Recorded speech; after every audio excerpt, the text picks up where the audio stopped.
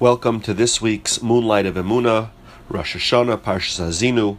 So a few thoughts on Rosh Hashanah. We'll try to tie them a little bit together, but they might be a bit random this week. Mostly drawn from Rav Meilech Biederman.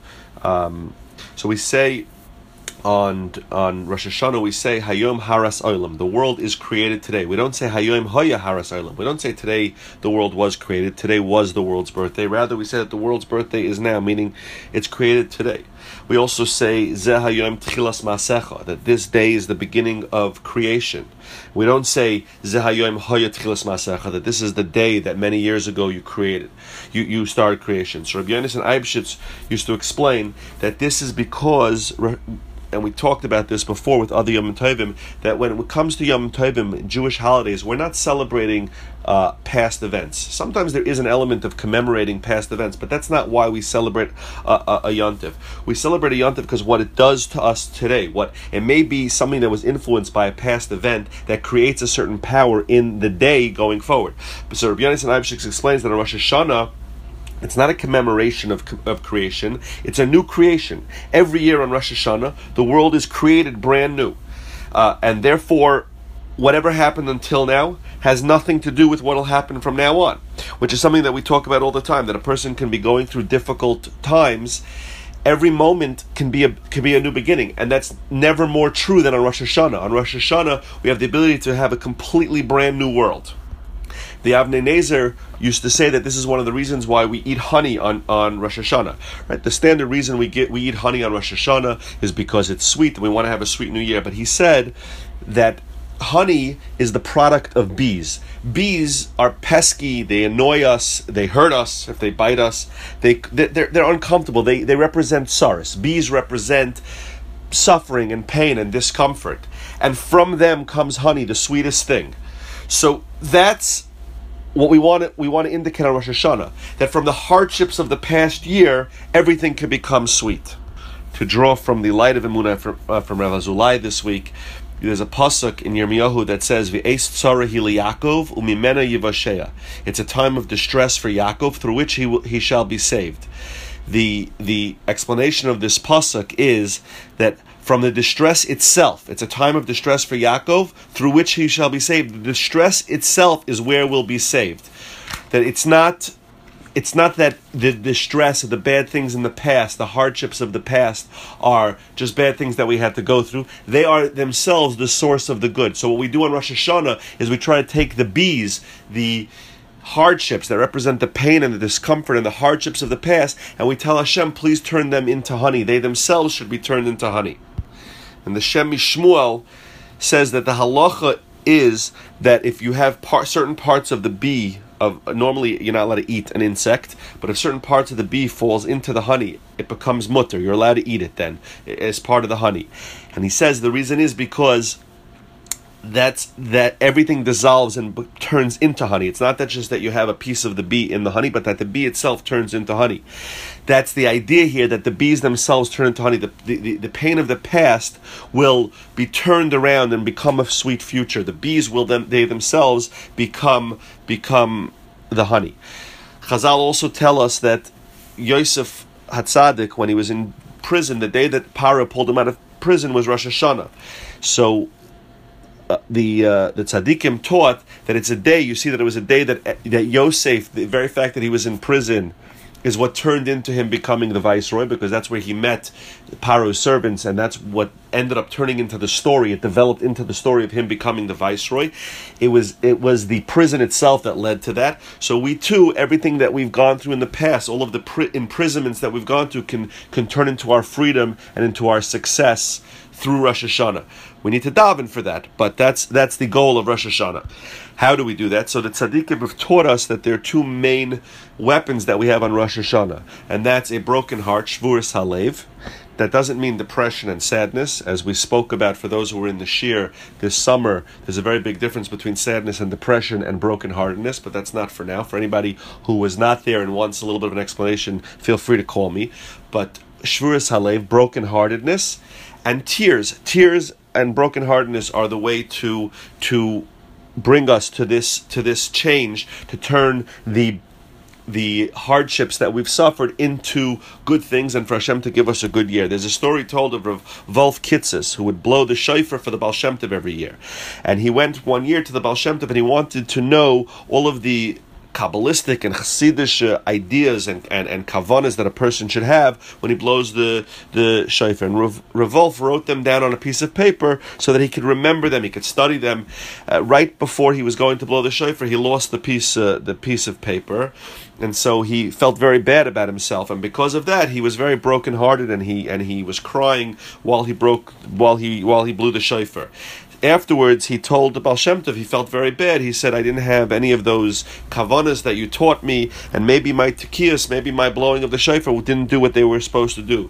So the Baal Shem Tov told him that he says, you should know, it's partially my fault because I daven that you should lose that piece of paper.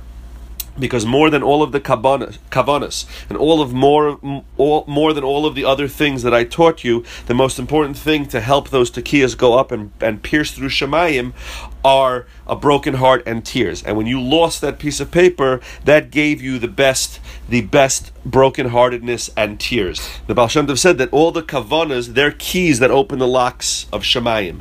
But a broken heart is like an axe that just breaks down the doors and breaks down the locks. The kavanas, each one opens a different lock, but you, the tekiyas, with your broken heart and with your tears, they went straight up to Shemayim and they accomplished more than you could have ever accomplished with the kavanas.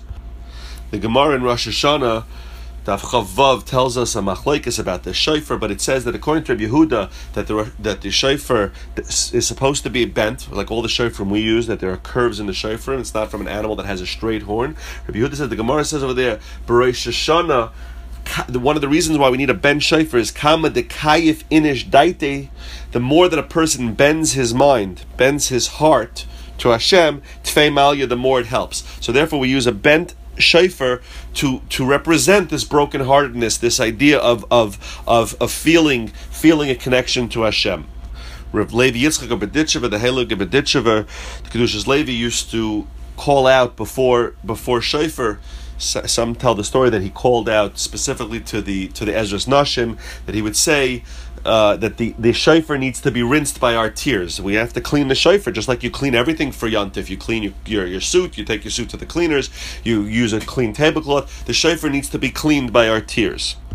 And Chazal say that one of the reasons we blow 100 koilos on Rosh Hashanah, we blow the shofar 100 sounds, is because that when Sisra's mother was waiting for her son to come back from war, which he never came back from, she shed 100 tears.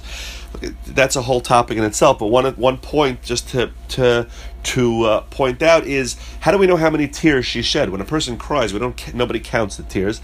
The answer is that we do count the tears. The malachim count the tears. A person's tears are counted. Every single tear has an impact in Shemayim. The malachim counted that she shed 100 tears. So if they did that for Sisra's mother, imagine how much more that's done for Jewish people who cry both from joy and from sadness, and not sadness, chas v'shalom sadness, I'm sorry I misspoke, and from brokenheartedness on Rosh Hashanah, meaning we have the two things that we're concentrating on Rosh Hashanah, which is to coronate Hashem over us, which brings a lot of simcha, a lot of joy, and yet also we cry because of we feel bad of how we've disappointed Hashem in the past year and how we want to turn that around. So those tears, each one of those will be counted by the malachim even more so than they counted the tears of Sisra's mother.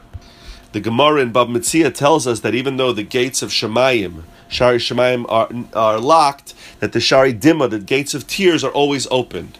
That you can always, even if for whatever reason the gates of prayer are closed, but tears can always break through. Rabbi Elio Dessler explained, he said in this Gemara, he says, what does that mean? He says, Hashem never locks the Shari Shemayim. The gates of heaven are always open to somebody who wants to daven in earnest. So what does it mean when the Gemara says that the gates of Shemayim are locked? It means that a person's heart gets sealed off. That we lock our hearts. We close off our hearts. We prevent ourselves from pouring our hearts out to Hashem. But with tears, we can always open them back up. That a person may have difficulty starting a tefillah, right? So many things in his life have locked up his heart. But the minute we shed a tear, all of that opens up and all of that goes away. There are a lot of skulas brought down by tzaddikim. Shofar is a skula for parnasa, for wealth. It's a parnasa for arichas yamim, for a long life. It's a skula for women who can't have children. There's many skulas that are brought down. There's a medrash that says that when we blow the shofar, so HaKadosh Baruch Hu gets up from his throne of judgment, from the kisei of din, and he sits on the kisei rachamim. Hashem, when we blow the shofar, Hashem gets off the kisei din and goes to the kisei rachamim, goes from judgment to compassion, to mercy. So there are two nice thoughts about this. One is from the Ava Shalom. He says, why would Hashem ever be sitting on the kisei din if he has a kisei rachamim? Why would he do that? So why does he do that? Because the Satan makes a convincing case. He's a strong prosecutor. So Hashem sits on the kisei din. But then Hashem realizes, when we blow the shofar and we dive into Hashem, so Hashem realizes how much He loves us, and He says, "What am I doing on this seat, on this chair of judgment?" So He says, why? Because the Satan convinced me. So if the Satan's able to convince me to sit in judgment on the nation that I love so much, it shows how talented and how persuasive the Satan is. So then the Jewish people aren't held responsible, because if he can convince me, the Satan, he certainly could convince the Jewish people, and therefore Hashem moves over to the Kisei Rachamim. In connection with this medrash, we always say, that just as Avram Avinu overcame his compassion for his son, right? He loved Yitzchak, he wanted only good things for Yitzchak, and yet he overcame his compassion for his son to do Hashem's will, so too Hashem should overcome his anger with kindness. The problem with this is that what Avram did is exactly the opposite of what we want Hashem to do. Avram left compassion and act in what seemed to be a cruel manner. We want Hashem to do the opposite. So the Belzer Rebbe explained that, no, the point we're making is Avram didn't listen to the Satan, so Hashem shouldn't listen to the Satan either, right? That the Medrash tells us that the Satan was trying to convince Avram not to do the Akedah, and Avram said, even though the Satan was making very convincing arguments, he said, you have a lot of good points, but you're the Satan, and we have a general rule that whatever the Satan says, we do the opposite. So we tell Hashem now, the Satan is the one telling you to judge us harshly. Even though there might be some good arguments, he might be right. We've done things wrong. We didn't do everything we're supposed to do. But you should do the opposite, because we have a rule. We do the opposite of what the Satan wants us to do. So if the Satan is telling you to hurt the Jewish people, you should do the opposite. You should give them a good year. You should contrast whatever the Satan's asking you to do. And one last point, Rav Tzadok HaKohen of Lublin used to say that we know that Hashem, we say Hashem Tzilcha, that Hashem is our shadow, meaning that however we act, Hashem acts. Also, we know there's a famous klal, there's a famous rule that Hashem always treats us midah keneged midah, that whatever a person does, Hashem treats us in the same measure for measure. And we know that one of the purposes of the shofar is that the shofar should remind us, to make us remember that Hashem is in our life, that Hashem takes care of us. So Rav Tzadok says that works midah keneged midah, and it works that Hashem is our shadow. That we blow the shofar, when we hear the shofar, it wakes us up and we remember Hashem, and it makes Hashem remember us, how much He loves us. So with that, we should all be to a chesiv simatova agitke ben shtior. We should be zeicha that Hashem should say the opposite of everything the Satan is telling him. We should wake up and we should be able to shed a tear, again, not a tear of sadness, but a tear of joy in being able to serve Hashem, and we should be able to turn everything that was not good for Jews in the past year, should all turn in from bees into honey. It should turn into the honey, and the new year should be completely kulei sweet for every Jew everywhere in Klal Yisrael. Have a chesiv simatova and a good ben shtior.